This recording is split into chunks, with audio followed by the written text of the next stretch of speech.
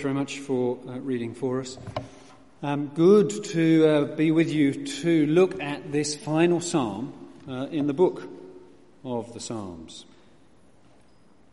And at the risk of encouraging a little bit of participation, it is significant, isn't it, the way that a book ends? Or at least it should be significant. So, see if you can recognise the book. Okay, ready? It's an easy one to start with, get you going. It's a far, far better thing that I do than I have ever done. It is a far, far better rest that I go to than I have ever known. Tale of Two Cities, very good, Eric. Straight in. Okay, how about this one? The creatures outside look from pig to man, and from man to pig, and from pig to man again. But already it was impossible to say which was which. Animal Farm, very good, Robin at the front. Okay, those were easy ones, a little harder. Ready?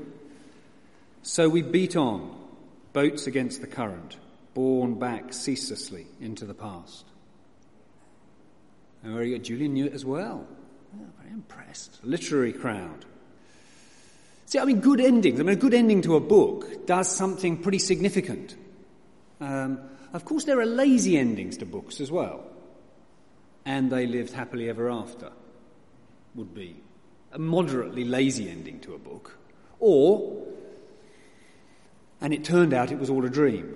That's a very sort of convenient way of sort of all the loose ends now don't need to be dealt with by whichever author had decided to do that. I think I probably ended most of my school day essays with something like that. So there's a lazy ending to a book, just sort of, wrap it up. We need something to finish it off.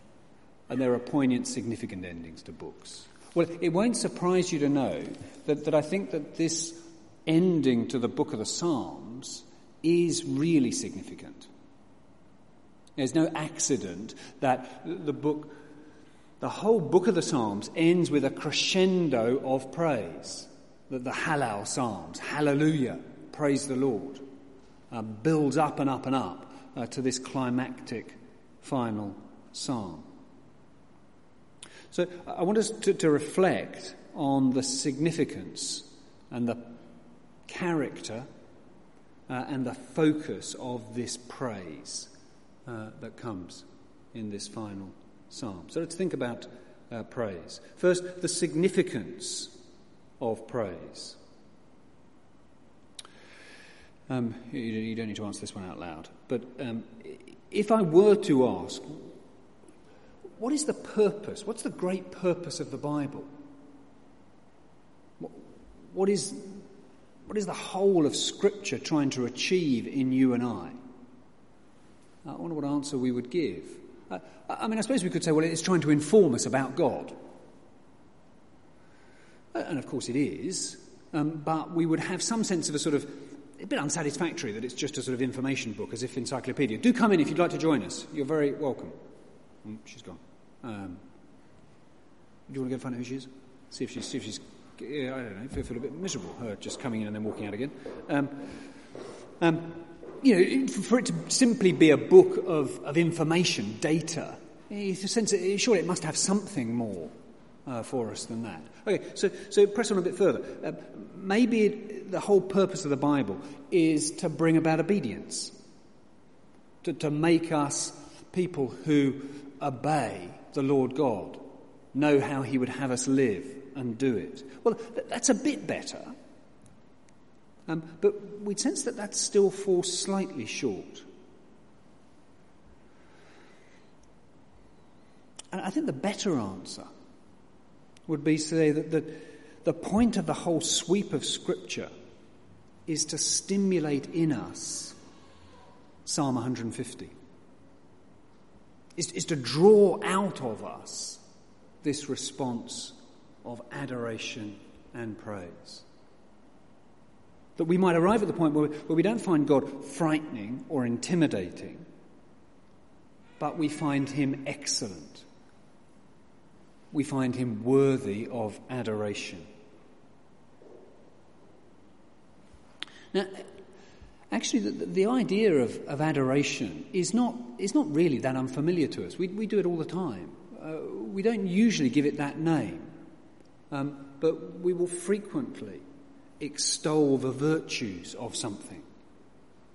I can do it in relation to a holiday I've been on, and I'll extol the virtues of this particular holiday destination. I can certainly do it about a film that I've seen and really enjoyed, or a book that I've read, and I will tell you how brilliant it is. We might do it in relation to a singer that we've heard, or an artist whose work we've enjoyed. We describe its excellence. We praise it. We say that it is wonderful. The purpose of the Bible is that we might find God excellent, that we might find him worthy of adoration.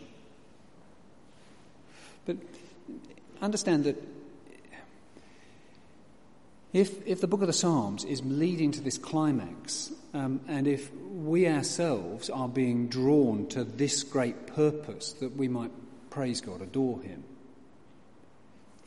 it isn't because of any psychological need in God. It's not as if we should imagine that there's God sat up in heaven thinking to himself, gosh, it's lonely up here. I wonder if I could create some creatures who could sing me a few praise songs to help pass eternity. Of course it's not. God is complete in himself, satisfied in his Trinitarian oneness. But nevertheless, we, his creatures, are created to praise him. That is our vocation. We do what we are intended to do when we adore and praise the one who made us. So it's significant that the book of Psalms ends with this call to praise. And then, secondly, notice the focus for this praise.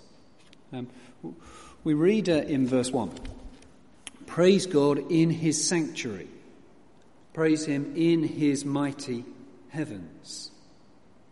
The sense is that even in that heavenly realm, to which currently we have no physical access, even in that heavenly realm, the creatures that God has made there, it's as if the psalmist is encouraging even them to join in the chorus of praise.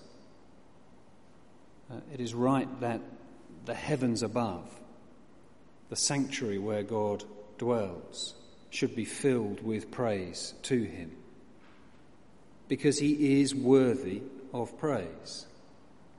And the challenge for us is to turn, as it were, our tendency to praise things in the horizontal into praise in the vertical. I've mentioned the way in which we find it possible to praise all sorts of things that have been created. A singer, an artist, a holiday destination, or whatever.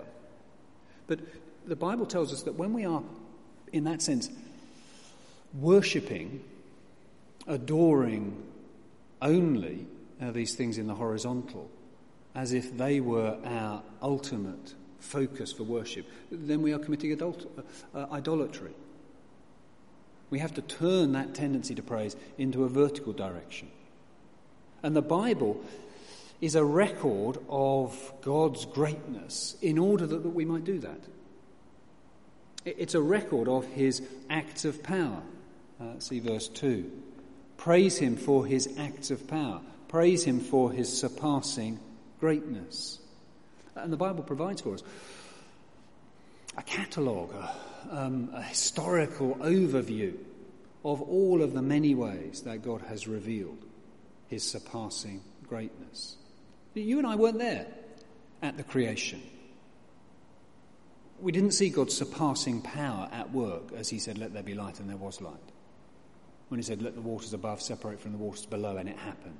We weren't there to see it. We weren't there to see the parting of the Red Sea. We weren't there to see Christ in the stable. We weren't there when the storm was still, or when Christ cried in agony on the cross. you and I weren't there to gaze into the empty tomb and to come to the astonishing realization that Christ had risen from the dead. But all of this and more is recorded in the pages of the Bible in order that we might know the great things that God has done. In order that we might know what kind of God is, that he's not distant, he's not remote, that he is a God who has come near and has revealed himself in glorious might. He's shown his power in creation. He's shown his power in salvation. And he's made us see that he is worthy of praise for all that he is and all that he's done. So we've seen the significance of praise, that it is what we were made for. We've seen the focus for our praise. It happens both on earth and in the sanctuary, the heavenly realm above. And that it is a praise for God's acts of power, for his character as a great and glorious God. And then finally, the longest chunk, the character of this praise. Verse 3. Praise him with the sounding of the trumpet. Praise him with the harp and lyre. Praise him with tambourines and dancing. Praise him with the strings and pipe. Praise him with the clash of cymbals. Praise him with resounding cymbals. Pretty much every single instrument that might have existed in Hebrew praise is here. Quiet instruments, loud instruments. Classic instruments, rather more informal instruments. Kind of instruments that were used privately in the home and those that would have been used grandly on state occasions. It's clear, isn't it, from the flavour of it, that this isn't a kind of formal, restrained, sombre praise, but a worship that is heartfelt, overflowing with joy. We haven't yet moved to tambourines and dancing here, but this psalm would encourage us to, wouldn't it? It's that exuberant, that unrestrained. And we do know about this. It's not alien to us. You think about some of the expressions of praise. Think of the chanting of a football crowd at a big sporting event. Think about the intimate whispers of a lover for their beloved. Their styles vary, but the intensity of the expression of adoration, the heartfelt expression of adoration for the object of our praise. The Lord is this good. It's right that we should praise him. It's right that everything that has breath should praise him. Do you remember that moment recorded in the Gospel accounts when Jesus arrived in Jerusalem and the crowd sang hallelujahs, praise the Lord. They sang their worship songs. And they were songs that were kind of rightly directed towards the Messiah. And the teachers and the Pharisees were cross, and they told Jesus to tell his disciples to stop singing. Do you remember what Jesus said? He said, if they don't sing praise, then the rocks themselves will cry out. If those of us that have breath fail to praise Jesus Christ, then the rocks that have no breath would have to take our place. He is that worthy of praise. He is that excellent. I'm going to read the psalm again, and then actually we're going to change the last. I want us to respond with praise, and I think the final hymn that we are scheduled to sing will serve our purpose better as a response of praise. So, with your permission, I'm going to ask us to turn to the final hymn on the last page of the service order. for our song of praise. Let me read the psalm again, and then Julian's ready, we'll stand and sing. Praise the Lord. Praise God in his sanctuary. Praise him in his mighty heavens. Praise him for his acts of power. Praise him for his surpassing greatness. Praise him with the sounding of the trumpet. Praise him with the harp and lyre. Praise him with tambourine and dancing. Praise him with the strings and pipe. Praise him with the clash of cymbals. Praise him with resounding cymbals. Let everything that has breath praise the Lord. Praise the Lord.